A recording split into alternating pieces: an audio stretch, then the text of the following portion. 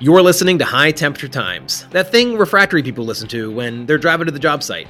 My name is Griffin Patterson, and I'm an application specialist with Harbison Walker International, a member of Calderys. You might have heard, you might not have. A lot has been happening with HWI over the last several months. Our beloved refractory company was acquired by Platinum Equity, who also acquired Calderys a couple months prior. Hence the slight tweak to the intro earlier you probably caught on to. All that development means that everything you know and love about HWI is now even more. New names, new global expert, but most importantly, new products. So this month on HTT, I'll be bringing on research engineer Fielding Clower to talk about some of the new products and the new product families offered through the new HWI Calderys. But before we get into that, let's rock out with a technical marketing inbox. Remember, if you've got a question you want featured on the podcast, reach out to us at technical-marketing@thinkhwi.com and use the subject line podcast. This month's question comes from Will Blackwater, asking, how can I effectively hand pack a refractory lining? Well, I would thank you for that question, Will, but I really don't want to. Hand packing is one of those black art installation method that everyone knows, but no refractory company wants to talk about. If you really want to shape a refractory body to a vessel, use plastic. Ram it in. But some people don't want to do that. Instead, they want to mix up a refractory drier than a popcorn fart in the desert in hopes that it will be workable enough to stick to the wall, but dry enough not to slump. It takes a good installer with a good eye to get the right water level to effectively mix and activate the refractory and install it without leaving voids, laminations, all before the mix starts to set. The best materials to use here are gunnites because they're designed to stick to the wall with very little water and set up within a workable amount of time without slumping. The only gunning product that I have really ever seen on the market that actively promotes hand packing is GunTech 60. It actually has a water addition, 11 to 12.5%, and a mixing time, 1 minute on the data sheet, and it will give you 20 minutes of working time. Aside from that, there are some troweling mixes like KS4T that can take a small degree of, some pseudo hand packing, but they have their own limitations. Chances are, if you're looking for the installation flexibility that typically requires hand packing, GunTech 60 will be able to do everything you need and do it well. Thanks for the question, I guess. Let's get back to the action and talk about some great new brands. But you're not going to hear it from me. You'll hear it from research engineer Fielding Clower. Welcome, Fielding. Hello. Can you start by telling a little bit about your background and your history in the refractory industry? I'm sure quite a few of the brands that we'll be talking about exist in large part because of your work, right? Yes, over the years at Spar and Calderys, I've developed quite a few products. As far as my background, I'm a Penn State grad.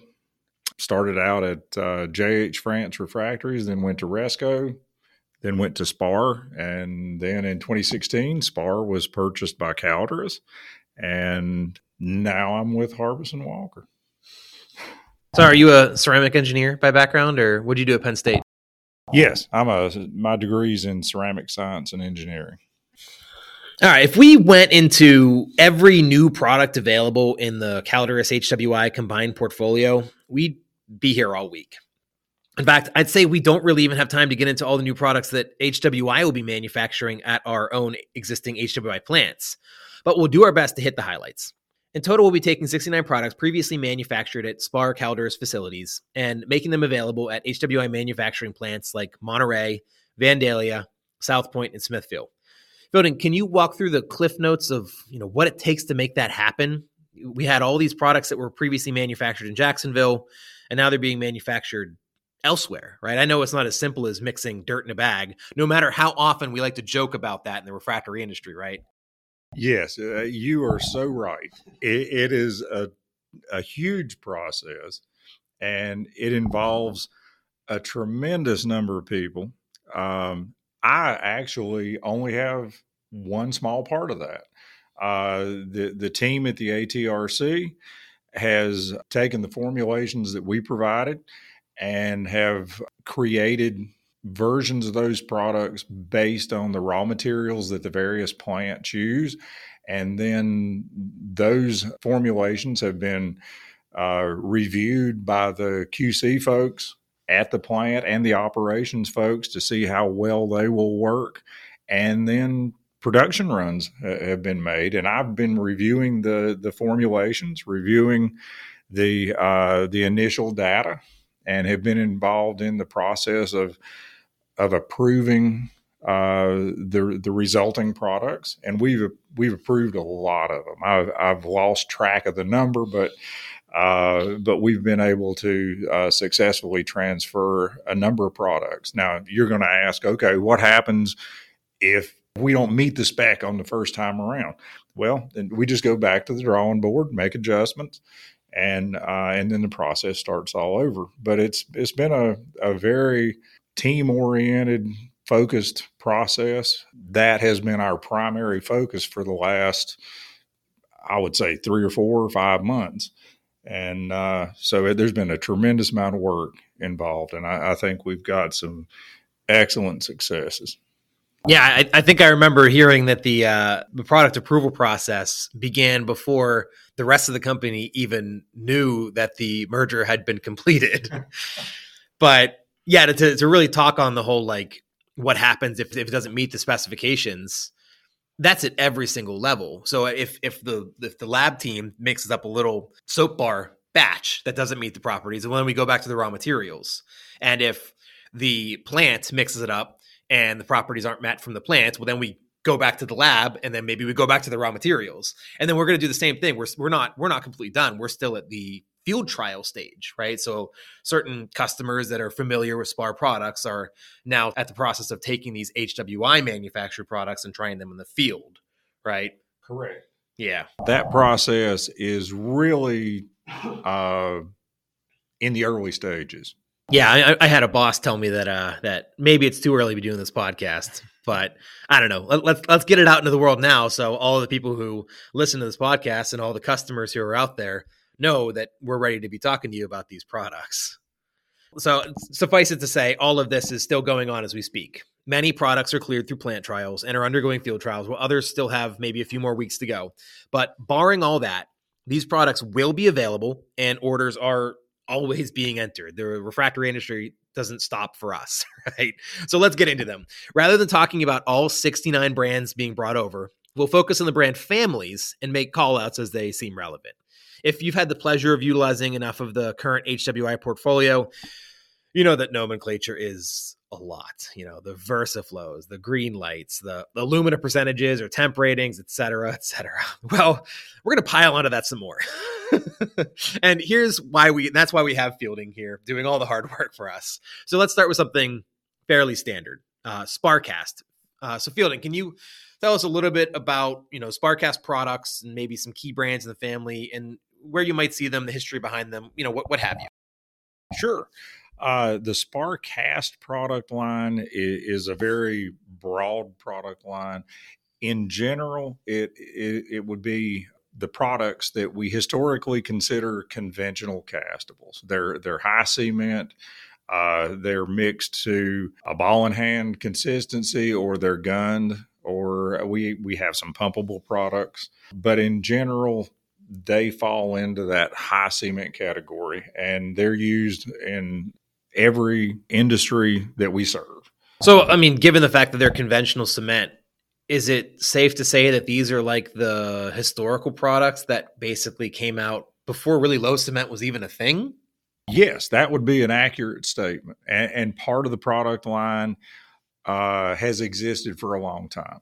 But in the last 4 or 5 years, we have created products that are new and innovative. And we have products that you can cast in the conventional manner at a ball and hand consistency and then vibrate it into place or trowel it into place. We have products that will gun. We have products that will pump. We have products that you can hand pack. And there's very much an art to that. We have products that, even though we have plastics, they can be rammed into place if it's a thin lining. Yeah, I didn't mean that to say that that product development stopped 100 years ago. I once had someone tell me, like, I give me the new product. I don't want something that was developed 80 years ago. And at the end of the day, like, even that product that was developed 80 years ago is still tweaked and improved in all that time. But I noticed that there's also some SparCast LC products, which are low cement. is there anything worth talking about, how that came about in the spar cast category? Because in the next question, I'll ask you about spar con. Yeah, absolutely. In the spar low cement product line, we have two categories. The SparCast LC line is the line that's targeted more towards metals processing industries. And the SparCon line was developed for general industry markets, power, incineration, petrochem, et cetera. So there's a lot of variety in the product line. We have products that are designed to simply be vibration cast. We have products that are designed to be pumped. We have products that gun. We have products that hand pack. But they're all targeted in those two general categories. SparCast LC, like I say, is more towards the metals industry because it's tailored more for higher temperatures. Whereas the SparCon line is tailored more for the temperatures encountered in the incineration power petrochem market. Yeah, so just making sure I understand that correctly, SparCon being developed for, I'll just say, non-metal contact type industries. Correct.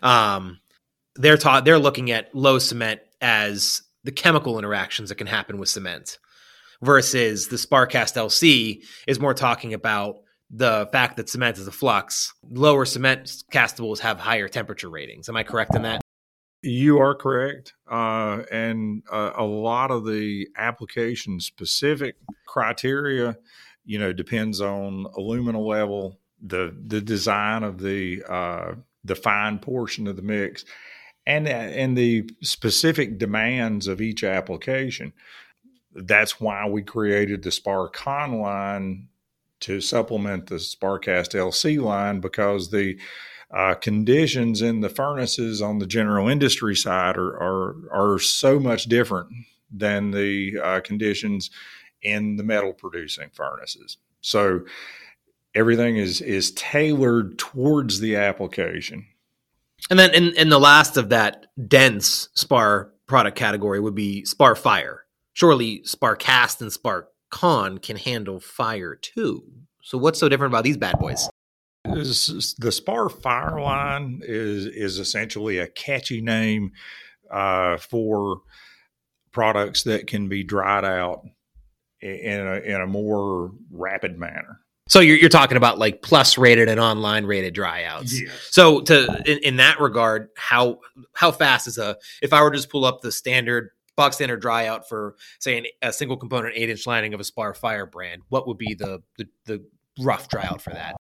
For that particular situation, single component lining, you're looking at 100 to 200 degrees Fahrenheit per hour without holds. And there are qualifiers there. You have to be able to vent the moisture out of the furnace. If there's a route for the moisture to escape, you can heat it up quite rapidly without holds. You heard it here first, ladies and gentlemen. I think that might be the first time in any Harbison Walker history that anyone suggested drying anything out faster than 100 degrees Fahrenheit per hour, unless we're talking about the Greenlight 408, but that's a very special situation. So that Spar Fire might be something to give a second eye to. All right, so those are the big three product families to learn about, and in those, there are roughly 45 total products among them. So here's a question that I always love to ask people who deal with refractories. There are just so many products with so many different little tweaks. It can be a lot to take in. I'm not expecting anyone who listens here, or really anyone who deals in the refractory industry, to memorize 69 products. But for dense monolithic brands, if you could sell or work, in the research, maybe we'll say work on one or two brands from this grouping for the rest of your life, what would you choose? My favorite products are the pumpable products in most cases, because they're easy to install. They perform really well, and we have pumpable products in all of our our monolith or our castable product lines. Even the Spar Fire line isn't limited to one type of castable. The Spar Fire line, you have insulating castables that are in that line. You have dense castables. You have low cements across the board. But I've had the most fun during my time in the industry working with the pumpable mixes because there's a lot of variation. They're very versatile products. You can cast them, you can pump them, you can shotcrete them. So I would say that's probably my favorite. For those unfamiliar, could you name a couple of those pumpable products that maybe you'd consider in that group? We have for the insulating castables, we have Sparlite 60P, which is a 60 pound per cubic foot pumpable product. We have Sparlite 80P, which is an 80 pound per cubic foot product.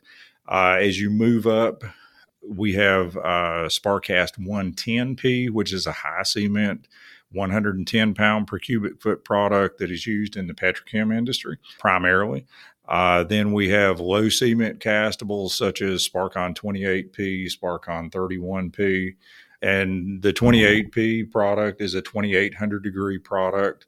The 31P is a 3100 degree product. So, and any product that you see a P on is a pumpable product. So, as people get used to, or the HWI team gets used to our nomenclature, it maybe, it won't be such a big mystery. Now, if you go into the plastic line, that P, there we go. We're going to confuse the issue. The P would be phosphate, but not in the castable line. So I get the sense that you have been part of a bucket brigade for hand cast materials that maybe you're like, man, we really got to work on these pumping lines, don't we? All right, so you kind of buried the lead there talking about the lightweights a little bit. That is the other one coming across in the product transfer, the Sparlite materials. Can you tell us about Sparlite in general? Why did we decide to include these materials when we have Castilite, Greenlight? How are they different? I'm not as familiar with the Castilite Greenlight line, but we do have products that are in the same class, such as the Greenlight 45L. We have Sparlite 80HS. What makes our product line possibly unique and would give you a reason to look at it in addition to the traditional HWI product line is that in the insulating castable line, we have the standard products that are cast at a ball and hand consistency. We have gun mixes, and most of our Sparlite products can be cast or gunned out of the same bag. So, if you ordered Sparlite 60HS, you can cast it or gun it. We have pumpable products. Those products have really attracted a lot of interest for Spar over the years because in some of these bigger units, it just makes sense to either pump or shotcrete the lining. And you can do that with a product such as Sparlite 60P, 60P Li, Sparlite 80P, 80P Li. And not every Spar product in the insulating line can be pumped or shotcreted, but just there again, look for the P. So I would say that would be the thing that would make you want to consider your options in the Sparlite line. I thought you were going to say the main difference is lead time. No, I won't get into that because that's not my area of expertise. I think the versatility of install is really interesting. I think there's also versatility in material options, right? Sparlite will be manufactured at Monterey. Yeah. Whereas Castilite and Greenlight are predominantly manufactured at Minerva. So location variability, different. There's slightly different raw materials that go into, so raw material variability. So that gives people some options. And I mean, really just to bury the lead, there's also the fact that there are quite a few customers out there that are quite used to this spar light material, and they're quite used to SparCon materials, and they're quite used to spar cast materials, and to flat out alienate them by saying, no, you have to use these now or go away, then, that doesn't make us a very good supplier now, does it? So Sparlight does that too. It gives people the ability to use materials they're familiar with. So there's that. So 4 key brand names: SparCast, SparCon, Sparfire, and Sparlight. Names that really carried some history under the Spar brand, and furthermore, the Calderys brand. Speaking of that, can you tell us a little bit more about Spar's history? Spar has been around since 1982. And the folks that created Spar had owned the Dixie Clay Company. And the Dixie Clay Company provided gunnable clay for use in ladles and iron and steel applications. But in the late 70s, and probably starting before that, the demand for that type of product began to decrease. So in the early 80s, the company owners decided that it was time to expand their product offerings. So the Dixie Clay Company remained and was sort of partnered with some of our competition. And Spar was created simply to make the monolithics, the castables, the plastics that we all know today. And so that was started in 1982.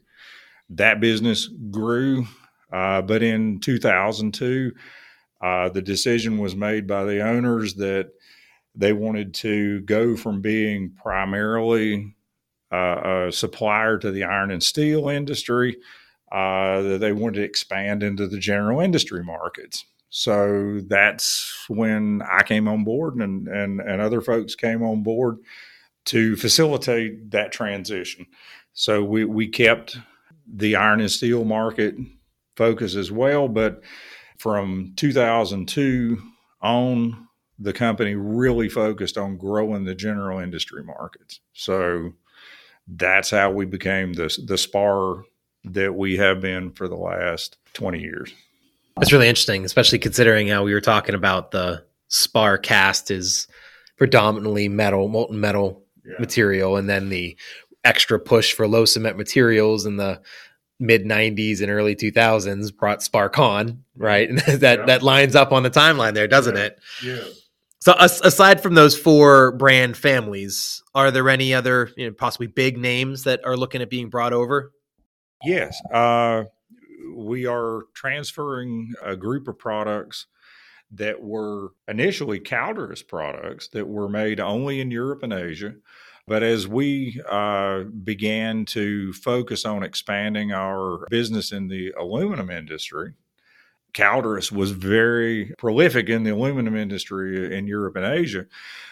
So we transferred some products from the Alcon line, such as the Alcon cast HM80, which historically was called Highmore 80AL. So we have the Alcon cast HM80AL. We have Alcon cast LB85, which is a low cement bauxite based, hence the LB. 85 is the alumina level. And there we have an Alcon cast MM60, which is a 60% alumina mullite based product. And those products have done quite well in the aluminum industry since we began transferring them in 2016, 2017. And those products now, since we produce them in the U.S., are produced worldwide. And so those products have a tremendous amount of name recognition. So that's why HWI Calderys was interested in transferring them to the HWI plants. All right. Thank you, Fielding. You've been such an important part of our industry, working hard to develop these brands that people know so well. I hope that integrating them into the HWI portfolio will only bring it to more people. And with your new role at HWI, I look forward to seeing what else you have in store for us, all the new toys and raw materials you have to look at. If you'd like to learn more about the products mentioned today, please do reach out to us at technical-marketing@thinkhwi.com or reach out to your local sales representative or technical representative. It's still early days in the merger and product transition, so be patient while we finalize these raw material qualifications, lab trials, plant trials, and field trials. But do reach out because we're doing this for you and we want your perspective. But what I want most is for you to subscribe to this podcast and listen in every month. Regardless, thanks for listening.